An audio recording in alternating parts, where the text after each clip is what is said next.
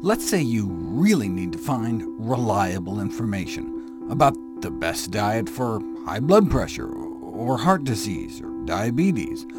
Where do you go? Do you go to a website sponsored by Big Pharma that wants to sell you pills to fix your problem? Or do you want to treat the cause? Welcome to the Nutrition Facts Podcast, with the latest peer-reviewed research on the best ways to eat healthy and live longer. The average adult uses 9 personal care products a day, and each of these products can have hundreds of chemical ingredients. And don't get me started on mad cow disease intestines. Here's our first story. The Food and Drug Administration recently reopened comments about their policy of allowing some intestines, but not others, into the U.S. food supply. When the first few cases of mad cow disease started popping up, the FDA's gut reaction was to ban all guts from food and personal care products, but in 2005, USDA and FDA amended their draft rule to permit the use of the entire small intestine for human food if the last 80 uncoiled inches going to the colon was removed. Since then, though, studies have shown that infectious mad cow prions can be found throughout all parts of the intestine, from the stomach down to the cow's colon, raising the question of whether all entrails should again be removed. The North American Meat Association says no, wanting to keep all cattle insides inside the food supply, similar to what we heard from the CTFA, the Cosmetic, Toiletry, and Fragrance Association. They protested that by banning from cosmetic, downer, and dead cattle, as well as brain, skull, eyes, and spinal cord, as well as intestines and tonsils, our nation's supply of cosmetics could be put in jeopardy. There could be a tallow shortage for soap, for example. The FDA may not realize that cosmetics and personal care products are a $250 billion industry worldwide.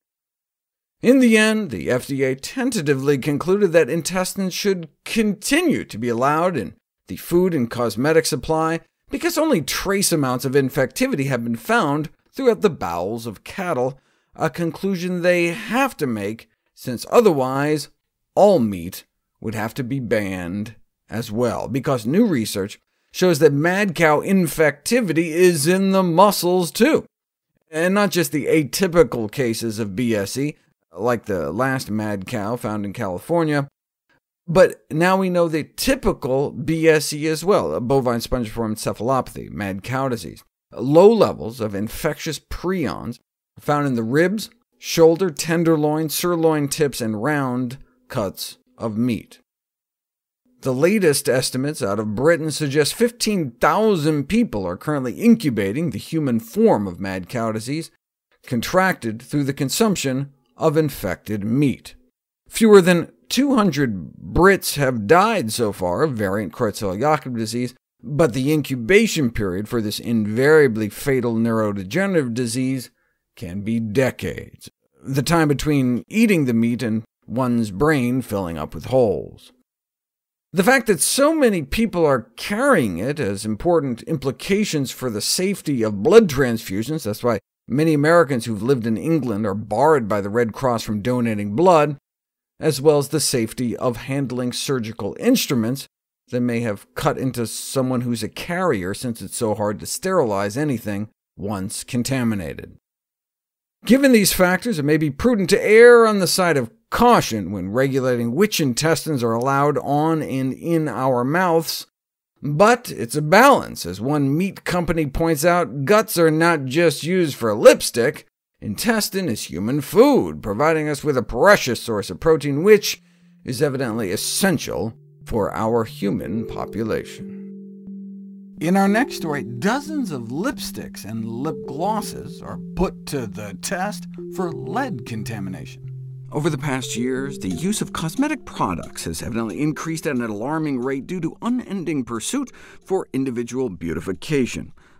Nothing necessarily wrong with that, unless cosmetic products contain ingredients that may be linked to disease.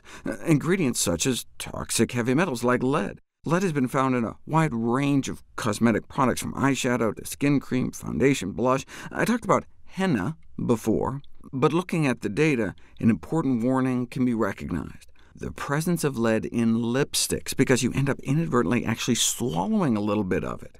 It's been estimated that a woman may end up ingesting 3 pounds of lipstick over her lifetime. Moreover, lipsticks can be used by pregnant women or women of childbearing age. Duh. Yes, lead is highly toxic, but how much lead can there be in lipstick? Surely it's a very minor source.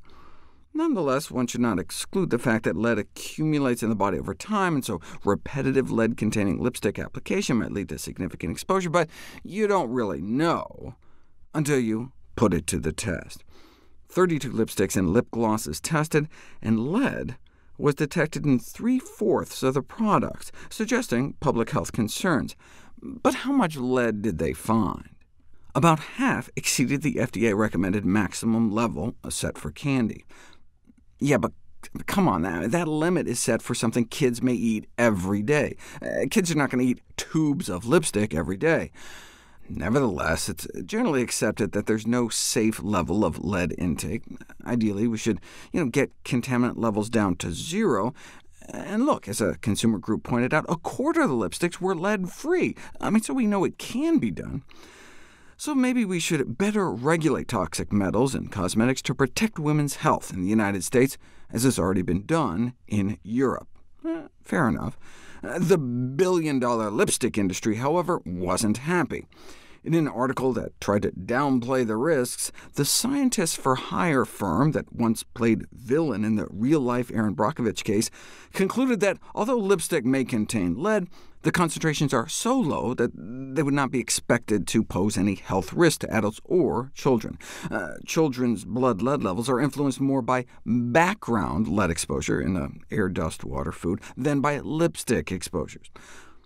OK, but just because our environment's so contaminated doesn't mean we need to add to the problem. In fact, because there's so much lead around anyway, maybe it's that much more reason to cut down on additional exposures.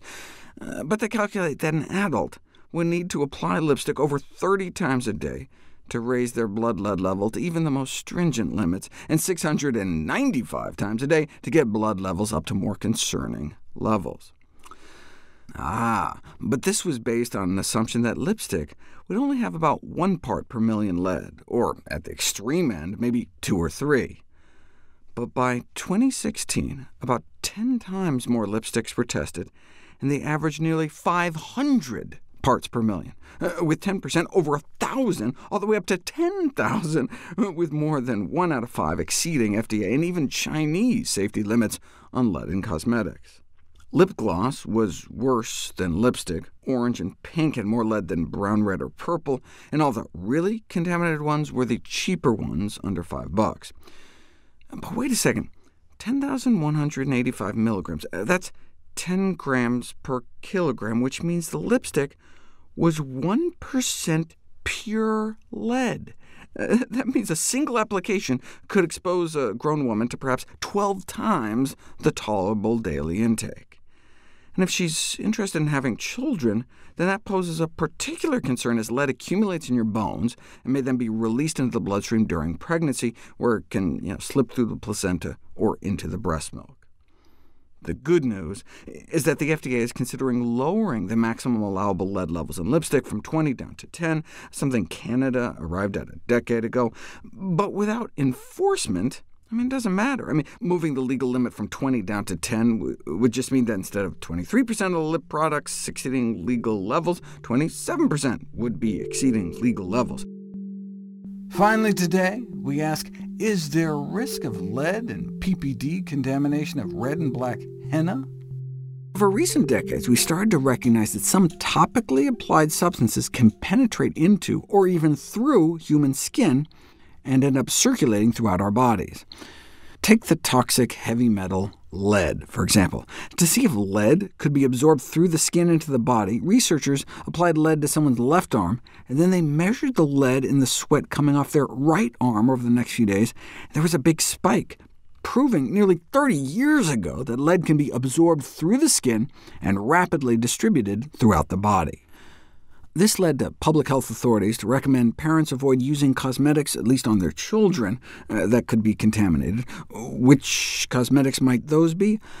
Lead has been found in a wide range of cosmetic products, because it's a natural constituent of many color pigments. The FDA has set an upper limit for lead at 20 parts per million, and though only some samples of henna exceeded that, because henna is used for temporary tattoos, these quantities of lead can remain on the skin for a long time and may not be safe.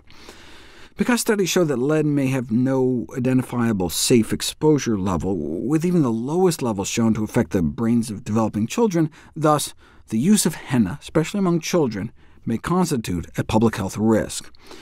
So increasing awareness of henna's serious toxic implications may help end or at least reduce the use of such hazardous material, especially when children are involved.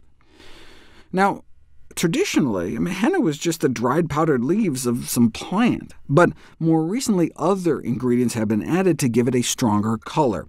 Added ingredients such as lead, one of the most common and egregious additives in henna, but not as common as PPD, paraphenylenediamine. The red paste traditionally used, known as red henna, rarely produces adverse effects, but to achieve a darker pigment, known as black henna, various additives may be used, including animal urine, but better P than PPD, a coal tar derivative that can cause nasty skin reactions such as blistering and scarring. PPD is added to speed up the process from as long as 12 hours down to less than 2 hours. So while the use of black hennas may be tempting, it has the potential for both short and long-term side effects.